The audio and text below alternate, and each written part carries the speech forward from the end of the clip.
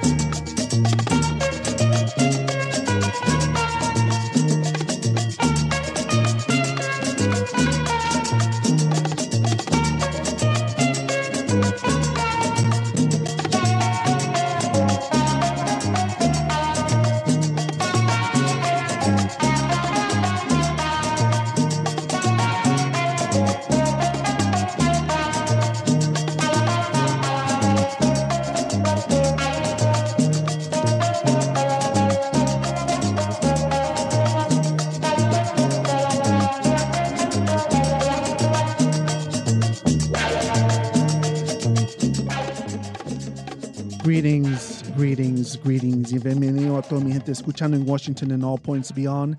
This is Oscar Fernandez, and you're listening to Latino Media Collective, recorded at the studios of WPFW 89.3 FM, Washington, El Distrito Colombia, here on this Friday, October 4th, 2019. We're also heard on the internet on our own website, which is latinomediacollective.com. You can also find us on Twitter under the name @LMC_show. That is @LMC_show.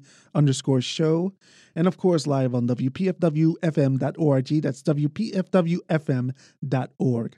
Once again, this is Oscar Fernandez, and today on the show, we continue our special series on the undocumented and LGBTQ experience. The marginalized group within the marginalized group, the caravan within the caravan. This time, we take a look on the undocumented LGBTQ experience as it pertains to health and how the U.S. government, as far back as the 1980s at the dawn of the AIDS epidemic, prevented immigrants from entering the country under the guise of public health concerns and quote-unquote national security. And so with us on the show today is Kenyon Farrell. He's a senior editor for TheBody.com and The Body Pro, which are both HIV/AIDS resource sites. He has an August article entitled, "Using HIV to Justify Immigration Bans is a New, Here's the 35-Year History." And this was co-written by Giuliani Alvarenga as well. And Kenyon Farrell joins us in studio today. Welcome to the show, Kenyon Farrell. Thank you very much, Oscar. Very glad to be here. It's good to have you with us. We've covered the issue of immigration this past summer, which has been a very difficult summer as it pertains to, the conditions that immigrants are in right now in detention and how it amounts to concentration camps. We've seen ProPublica expose this secret Facebook chat of the racism and xenophobia by immigration authorities. We've seen how corporate media has exploited the tragic death of Oscar and Valeria Martinez and that infamous photo being shown about. We've even talked about the connection between immigration and global warming. but we haven't really covered that of the issue of public health and HIV and AIDS to the undocumented LGBTQ community. And doing this undocumented and LGBTQ experience shows, almost every guest we've had has mentioned the issue of AIDS, HIV, or public health in general. And so this is something that we want to talk to you about, because this is something that I feel went grossly under the radar this past summer, particularly that of the statement of the CPB Chief of Law Enforcement Operations regarding HIV and AIDS as it pertains to immigrants. I want to know if you could point this out, because, again, this went grossly under the radar this summer. Sure. Yeah. So this happened in late July. So as you mentioned, Brian Hastings, who's the Chief of Law Enforcement and Operations with the U.S. Customs and Border Patrol, in a testimony in front of Congress, when asked about whether the administration was intentionally separating children and parents, and they asked specifically about, parents who were people who were HIV positive, and were they intentionally separating children from their parents living with HIV? And his response was, well, I would separate a person who is HIV from their child, because HIV is a communicable disease. Now, HIV is a communicable disease, but it is sexually transmitted. It's transmitted through blood. It is not transmitted by touching. It is not transmitted by saliva. It is not transmitted by coughing or, which in the case of like tuberculosis is. So there's no public health threat to a child just by virtue of being carried by their parents. So there would be no reason for that. But that was part of the justification, and just kind of goes to show just the level of, kind of willful ignorance of the administration, not just about HIV, but also the things that they'll use strategically to justify their policies. That's a perfect word right there, willful ignorance, because we've known about this disease at least for the last 35 years. And it just seems like it's back to the future, turning back the clock with regards to understanding HIV and AIDS, in layman's terms. It's a real head scratcher to me. With that said, though, the Trump administration did not invent the latest series of discriminatory practices against people with HIV and AIDS.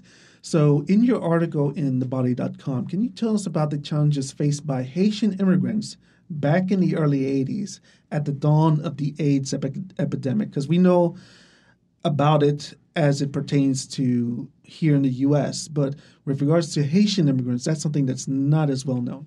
Sure. So we discovered HIV. It was initially reported in June of 1981 as gay cancer, right? Which speaks to a level of like discrimination and homophobia in the government. Like, what is a gay cancer or a gay pneumonia? But that was sort of the original way it was being talked about and reported.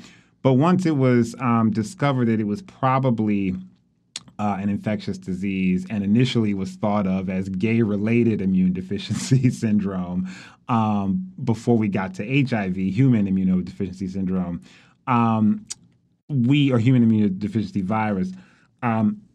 The administration, the Reagan administration in 1982, so about a year later, after the first sort of discovery of HIV in the United States, noticed that Haitians who were trying to enter the U.S., who were taking boats in the Caribbean to try to, reach Florida to seek asylum from the political situation in Haiti, which, if you know history, the American government has, a lot to do with, particularly at that particular point.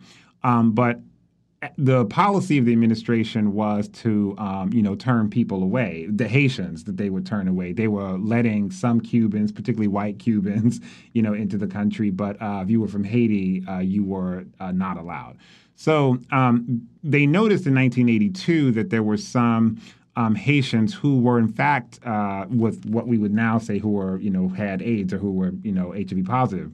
And the administration at that point, in starting to craft its kind of public health messaging, kind of labeled Haitians specifically as a kind of cause of HIV. And that sort of began to fuel the first sort of statutes or policies around immigration and HIV were actually targeted at Haitians to keep Haitians out of the country. And I should say, too, that the policy to keep Haitians out of the country actually went back into the Carter administration before Reagan. Yeah. And the Reagan administration just sort of kept it up. And because of the AIDS crisis, the sort of dawning of it had a reason to use HIV to also then say, well, the Haitians are also bringing AIDS into this country, and so they need to be kept out as well. Exactly. One of the staff members here on WPFW is of Haitian descent, and I told him ahead of time that we were going to have this issue, and he wanted to point out that it wasn't just asylum that LGBTQ Haitians were coming to the U.S. for, but to escape murder. He said it capital M-M-U-R-D-E-R, murder, during this period of time, on top of the other socio-political issues that you mentioned already with, of course, like many cases, U.S. support. On top of what you just mentioned right now, what were the 4 H's during this time in the 1980s as it pertained to Haitian immigrants here? Sure. So just after the kind of initial, bans on Haitians entering the country with HIV, the government's initial sort of public health messaging about the AIDS crisis was to tell people that, if you're one of the 4 H's, then you have to worry about HIV. So the 4 H's were homosexuals, hemophiliacs, heroin addicts, and Haitians. And that was the original way that the epidemic was framed, and literally was rolled out as part of the sort of strategy to sort of communicate about HIV to Americans from public health officials, and obviously kind of even to this day, I mean, it's sort of set up a dynamic through which people, first of all, assumed that if they were not in any of those 4 categories, that they had no risk. And as we know now, certainly it is a sexually transmitted infection more than anything. And certainly through, sharing needles. But that became the framework. And so, it was a way to sort of tell particularly, white middle-class Americans that if you're none of these things, you don't have to worry about. This is a disease of those people.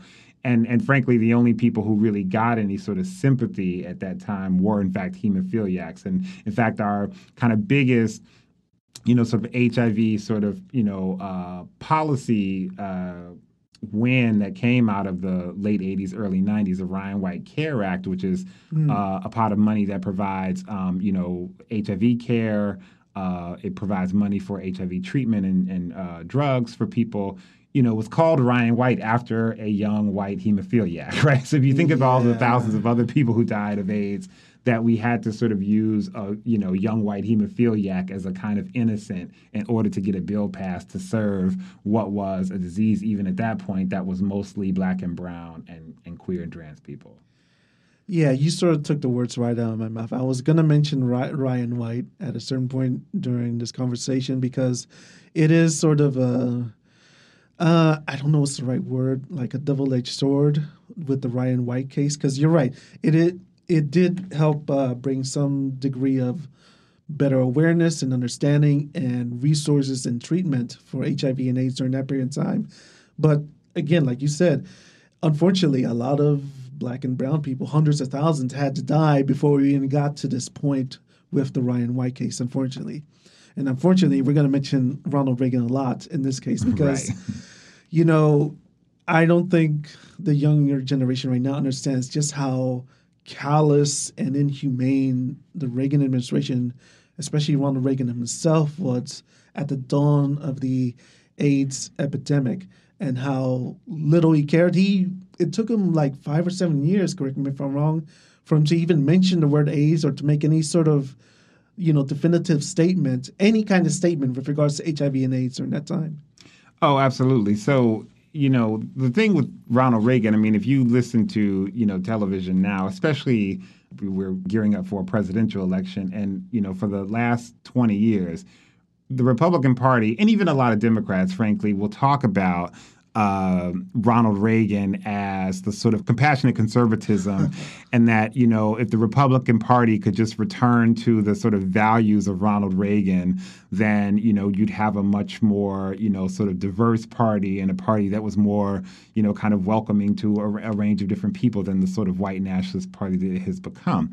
But what is honestly true about Ronald Reagan is that actually Reagan became president precisely because of his cruelty and meanness to Black and brown people, to the LGBT community, and was seen really as a kind of answer to the wins that a lot of social justice movements had made in the 1960s and 70s. So he was seen as the counter to the civil rights movement and Black liberation movement, to the American Indian movement, to the feminist movement, to the gay and lesbian movement. I mean, those movements, and frankly, the welfare rights movement, because a lot of people don't know what we got during the Clinton administration in the mid-'90s, Welfare Reform Act, was actually something Ronald Reagan was trying to pass in 1970 as governor of California. So the welfare reform was very much based on, that model of trying to make people work for their welfare benefits. Ronald Reagan was the architect of that. So this idea of Reagan as this kind of, centrist Republican, figure doesn't really bear out. And in fact, you're right in terms of the, AIDS epidemic, that it took until I think about 1986 before Reagan even said the word, AIDS on television or HIV or in any public remarks. And that was only done because the actor Rock Hudson, who was a friend of the Reagans, apparently went to the White House before he died and said to them, to Ronald and Nancy, that, like, I'm dying of AIDS, I'm gay, and you had better say something about it and do something. And so that was the only reason that Reagan even, kind of began to even mention the word AIDS. And then, of course, by 1987, the next year's the year the, AIDS Coalition to Unleash Power, or ACT UP, is sort of formed initially in New York and spreads really globally and becomes the kind of main sort of organizational configuration that really begins to push the administration, both Reagan and then later Bush and then Clinton administrations to actually really respond to the epidemic. Yeah, compassionate conservative. He was barely compassionate to Rock Hudson. Right. That I do remember.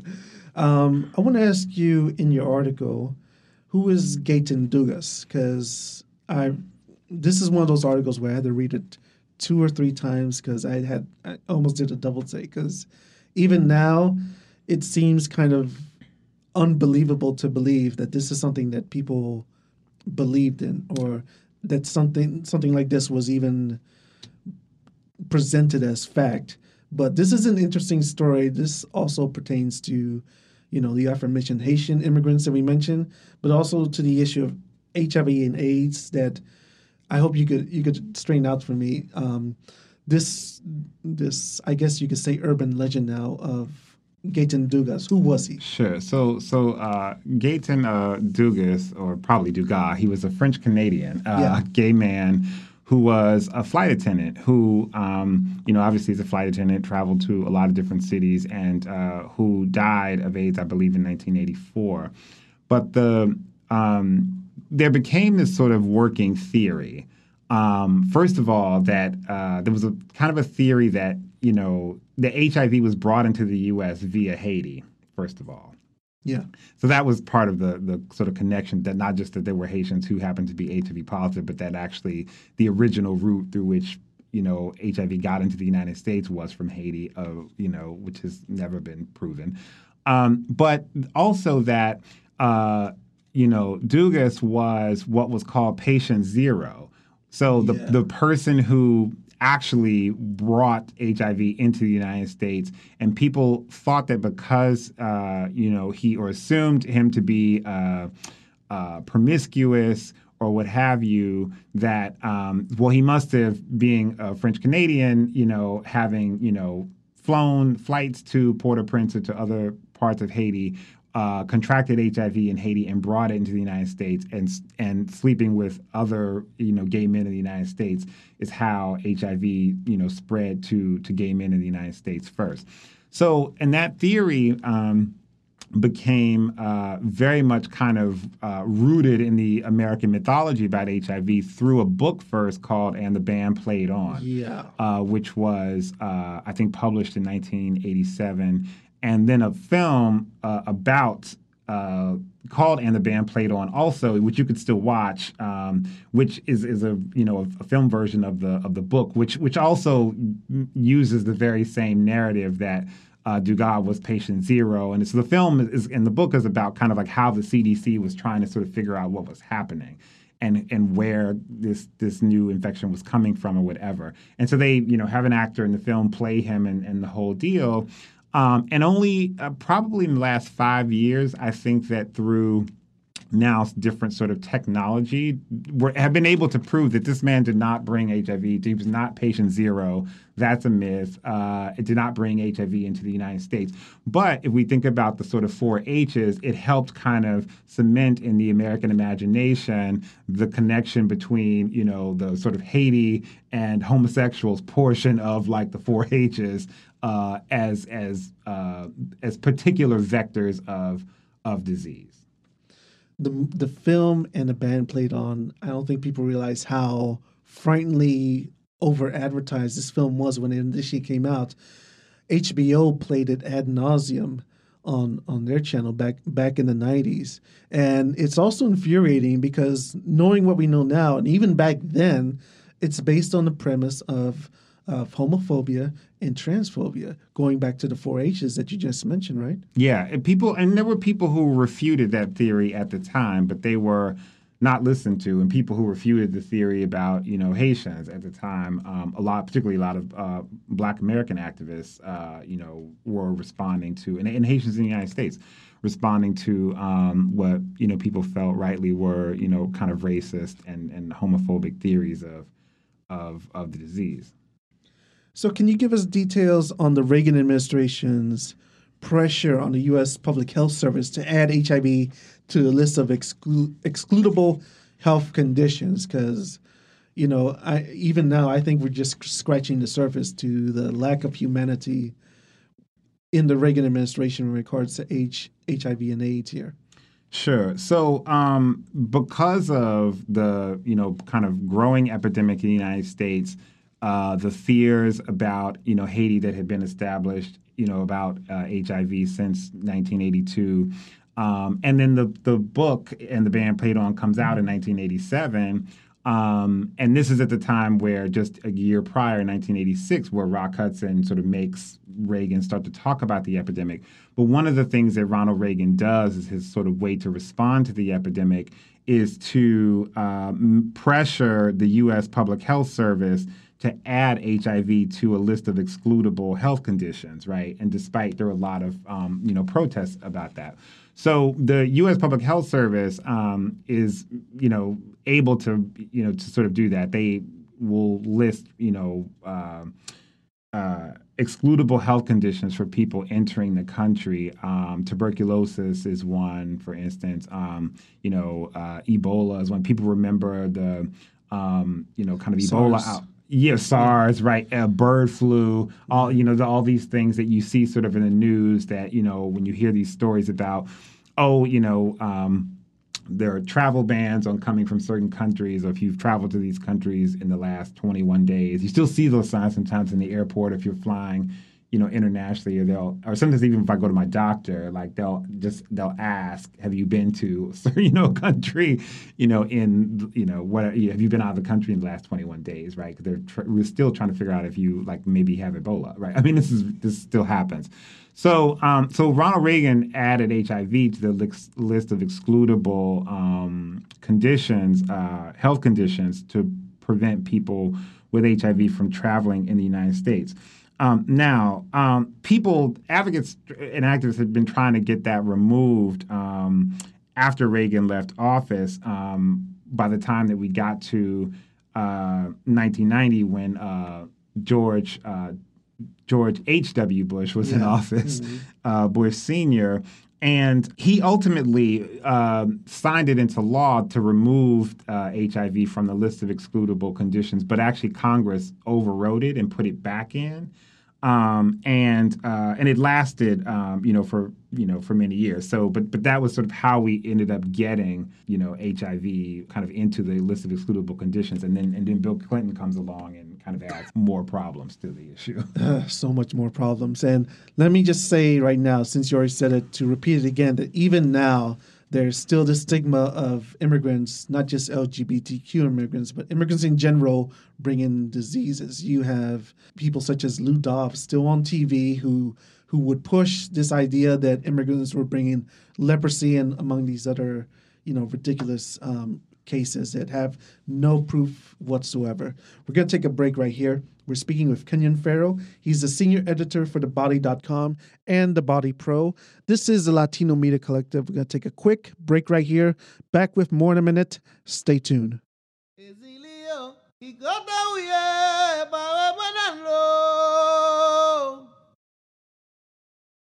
Mama Nazilio, Kikota Uye, Bawe Mwenalo, Kota Uye, Mama Mwe, Mansela Kayo, Ezilio, Kikota Uye, Bawe Mwenalo,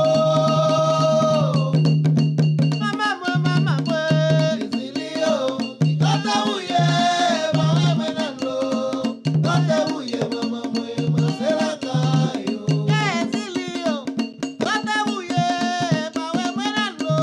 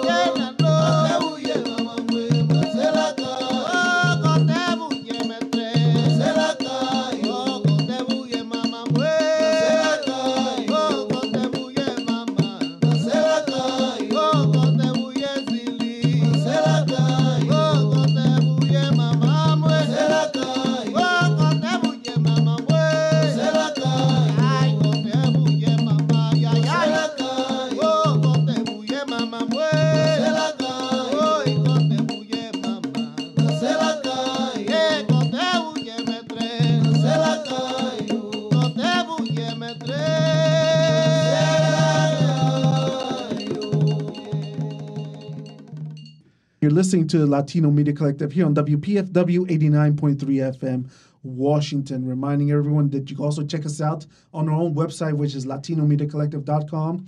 You can also follow us on Twitter under the name @LMC_show. That is @LMC_show. And of course, live on WPFW 89.3 FM, Washington. Once again, this is Oscar Fernandez, and this is part 5 of the Undocumented and LGBTQ series here on the Latino Media Collective. We're joined today by Kenyon Farrell, who's the senior editor for TheBody.com and The Body Pro as well.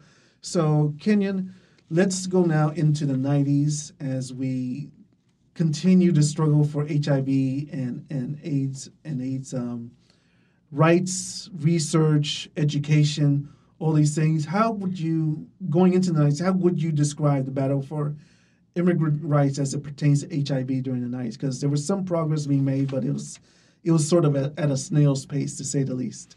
Yeah, so in the 1990s, I mean, one of the things that happened, which you mentioned in the earlier segment, was the Ryan White Care Act passed. And I think that it is important to talk about it in terms of its kind of relationship to immigrants, because it actually became a way for immigrants to actually get access to HIV care in the United States. So in that sense, that was a sort of a good thing. At the same time, there was still these struggles around immigration policy in terms of people with HIV who were immigrants being able to enter the country. So the fight that was happening through the Bush senior administration about whether HIV would be added to the list of excludable health conditions. Again, initially Bush had removed HIV, and really they removed everything but tuberculosis, all the other conditions that were in the list as well at the time. But then Congress put those things back in. A lot of activists fought that, and Bill Clinton had promised during his presidential campaign, so this would have been 1992, the end of Bush Sr.'s campaign before Clinton was elected and then inaugurated in 93, that he was going to take these, take these out. But he ultimately signed the bill, which left, HIV in as a excludable condition. So this happened, and at the same time that there were 200 Haitians in Guantanamo Bay who were living with HIV in 1993. So part of what they were doing was quarantining them in Guantanamo Bay if they were trying to, come to Florida on rafts and a range of other things that were happening at the time. And in fact, so Jesse Jackson, who had run for president twice at that point or whatever, and was sort of more active as a political activist in the United States, actually staged a hunger strike against the Clinton administration in order to get them to release the Haitian immigrants who were being detained by the United States at Guantanamo Bay for no other reason than they were living with HIV. I'm glad that you mentioned that, because I don't want to get off track here, but it's a very important side note to mention why were Haitian immigrants interned in Guantanamo Bay at this time to begin with. And this is because of another U.S. overthrow of a president in Haiti. This time, the democratically elected Haitian president of Jean-Bertrand Aristide. And not too many people know this, but the detainment of Haitians during this period of time is sort of the blueprint for the detention of migrants that we see today on the U.S.-Mexico border. Not that many people realize it, but it should be noted because it also includes LGBTQ immigrants as well. So that brings us to, moving forward into the Nichols Amendment. What was the Nichols Amendment? Yeah, so the Nichols Amendment was that bill that passed that ended up cementing into law. So it went from just being kind of a policy to being, that the Reagan administration held, but then became law that that added HIV, legally to the list of exclusions, communicable diseases that people could be then, banned from entering that people could be banned from entering the United States, for. And that bill basically lasted until the Obama administration, with some tweaks that started to happen when George W. Bush was in office, but basically became the way U.S. policy for HIV happened for many years, and so so to that extent, there for almost 20 years, I think for 19 years, the International AIDS Conference, which is a conference that happens every 2 years. On the even years, and it goes from different cities around the world. There have been an International AIDS Conference in the United States, I believe in San Francisco, in the late 80s, or maybe early 90s. But basically, after the amendment passed, it wasn't until 2012 when the next International AIDS Conference would be held in the United States, because that was after the ban was lifted ultimately. So, like you said before, there had been some progress, albeit at a snail's pace, going up to 2009. Nonetheless, though, what damage had been done by this point for the LGBTQ immigrant community by this point? Because a lot of lives could have been saved had things been better, at least from an immigrant point of view, better explained as far as excludable diseases is concerned. Sure. So I think one of the things that had been done, damage-wise, was it prevented, it created a situation where, so if there were immigrants, if you were already in the United States and living with HIV, it made it much more difficult for people to actually either want to get tested for HIV or want to come out about their status, whether or not they would have been deported or anything, but just knowing that statute was there, it kept a lot of people kind of under the radar and not being able to seek treatment and care, or even just to get an HIV test, particularly if they were undocumented, right? So I think that it kind of had a chilling effect in terms of the work that, people could do in terms of HIV education, prevention, and treatment for people who are immigrants in the United States for many years. But then I think, then there are just some of the, the other impacts, I think, of the ban. So first of all, in the time since, from basically 2003 until the present day, there have been about 17 people that we know that have died in ICE custody. Who were HIV positive. And so oftentimes, this in many ways mirrors what happens in the U.S. prison system.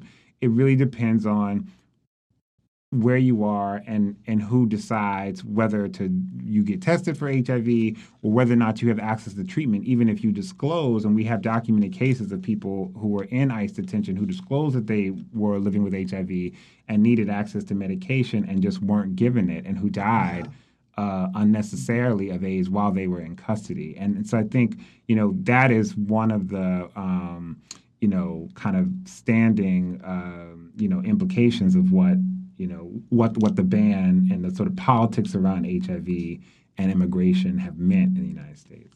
The most notable case that we've covered here, and that many other LGBTQ guests that we've had on the show, is that of Roxana Hernandez, who died in ICE custody due to lack of medical care. Not necessarily of the disease per se, but mainly because of lack of medical care.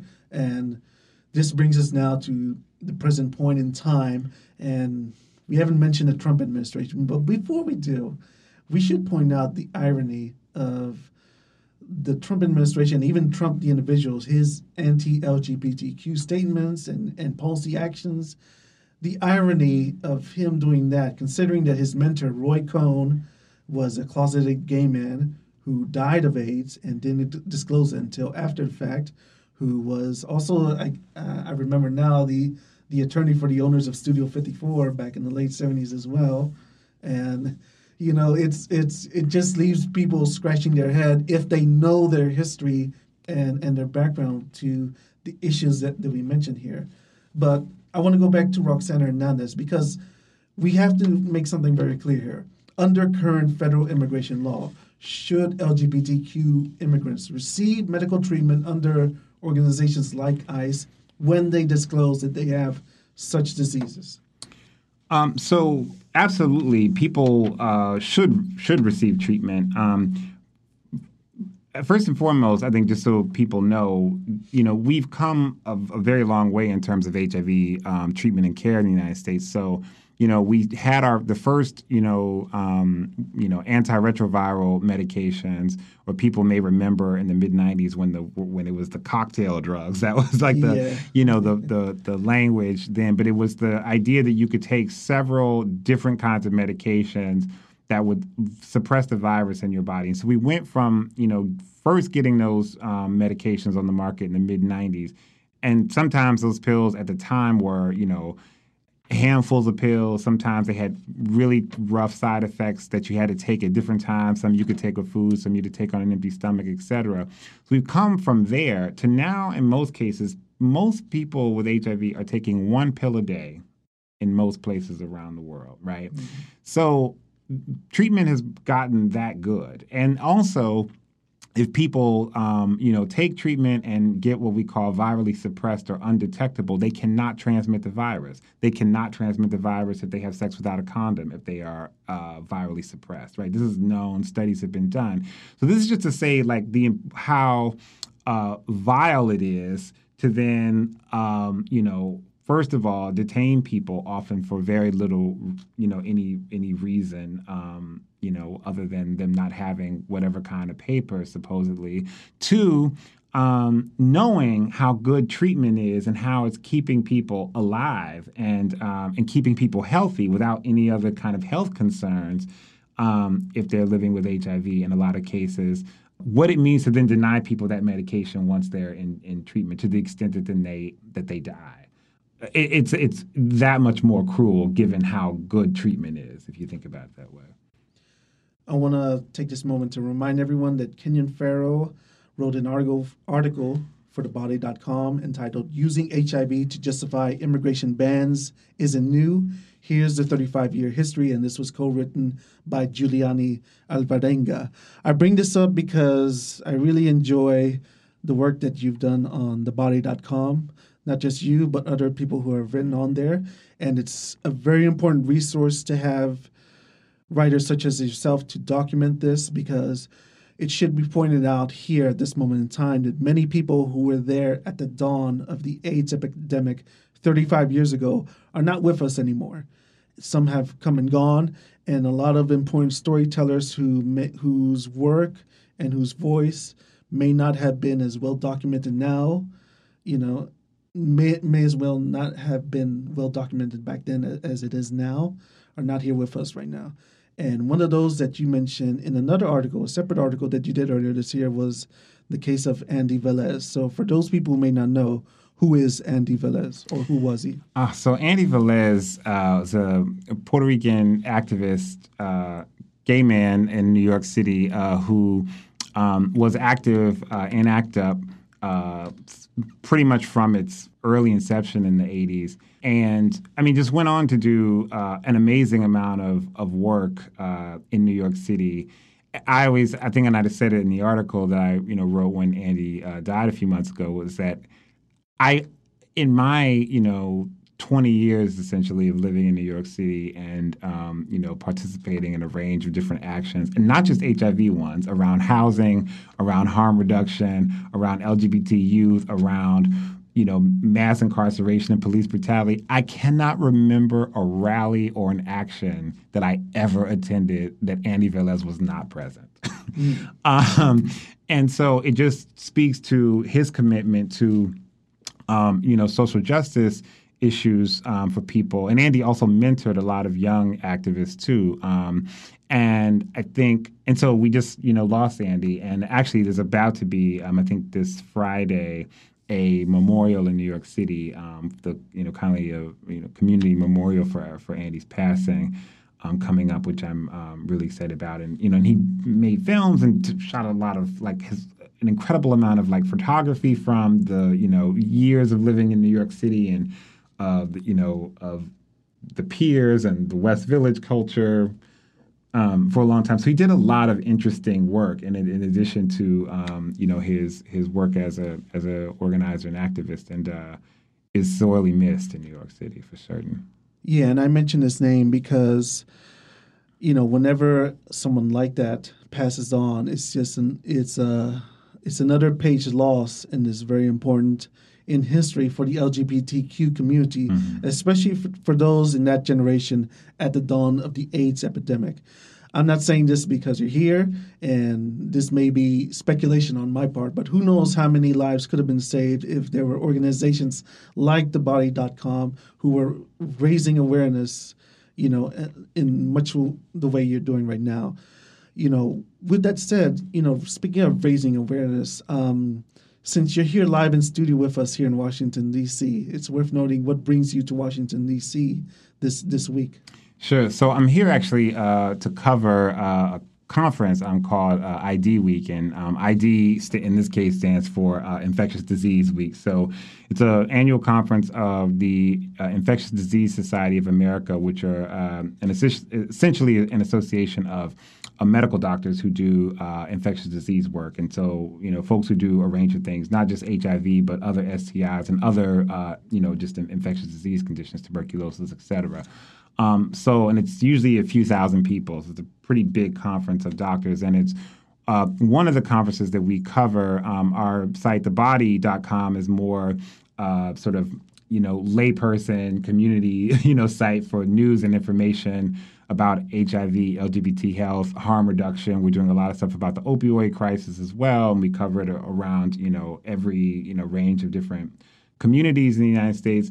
But our site, The Body Pro, is kind of geared more. The pro really is for professionals, so people who sort of work in the HIV field. So there we cover a lot of the HIV sort of research news and go to conferences like this and cover, some of the, kind of latest news and things that are happening in the conference. So even if you're not a person who works in HIV, but you're kind of a kind of science and public health geek or want to know about healthcare, it's also a great resource because you'll learn a lot on the Body Pro about, kind of what's happening in a space of research.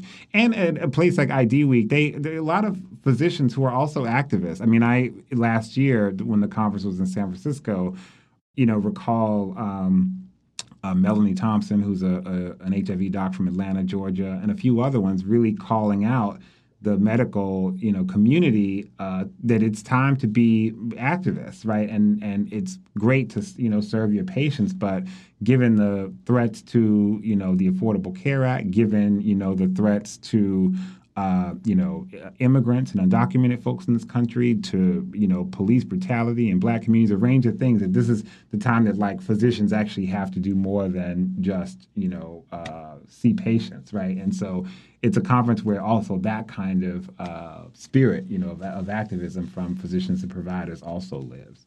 Well, you know what? Truth be told, we should all be health geeks, especially as it pertains to HIV and AIDS, because I'm old enough to remember, when the AIDS epidemic started. I may have been 6, 7 years old, but I still remember, the fear here in Washington, D.C. at the very least. And even though we've said that there's been some advancement, a lot of advancement with regards to how medicine is taken, how it's researched, how it's funded, the fear of HIV and AIDS should not go away no matter which generation we're talking about, because it's still a very deadly disease. And on top of that, it's more deadlier when there's willful ignorance by the government, whether the U.S. government or any other government for that matter. So we're almost out of time. We have about 5 minutes left. So it's still an ongoing problem for the undocumented LGBTQ community with regards to social justice here. Even now, immigrants are being blamed for the new outbreak of measles here in the U.S. It's more... there are people in corporate media saying this has more to do with immigrants as opposed to ignorance towards vaccination, Right. I mean, it's the last few years, I've been following, unfortunately, Breitbart.com and some of the kind of right-wing websites. And even in the Obama administration, they were talking about, immigrants coming into this country, spreading diseases, tuberculosis, they talked about a lot. Or range of things. So there was already an infrastructure for understanding what we now see in terms of now having a president that is, detaining people and separating families, et cetera, at the border. But a lot of the sort of groups that supported Trump's, kind of rise as a figure and then getting into office, were already promoting this idea of immigration as like a way in which, diseases will come into the United States or whatever. So, that has been very active in terms of a lot of the quote unquote alt-right or white nationalist kind of like rhetoric. Yeah, and it unfortunately it shows no end in sight, and it just speaks volumes to the willful ignorance of medical science under the dark shadow of racism, xenophobia, homophobia, and transphobia. And so this is why outlets such as thebody.com and the Body Pro are so important, even now, today, and tomorrow, with regards to understanding public health. So, with that said, we've been speaking with Kenyon Farrell. He's the senior editor for thebody.com and the Body Pro. His August article is entitled Using HIV to Justify Immigration Bans is a New. Here's the 35-year history. It's co-written by Giuliani Alvarenga, and we're going to post this on our Twitter account as well. So, Kenyon Farrell, thank you very much for being on the show with us. Oh, thank you so much for having me. And with that said, that is it for today's show. We want to remind everyone that you could check out this episode and our previous episodes on our website, which is LatinoMediaCollective.com. You can also follow us on Twitter under the name at LMC_show. And of course, live on WPFWFM.org. That's WPFWFM.org. So on behalf of my co-producer, Abby Roberts, this is Oscar Fernandez saying thank you very much, everyone, for listening to the show. That's it for today's show. Adios. Nos vemos. Ciao.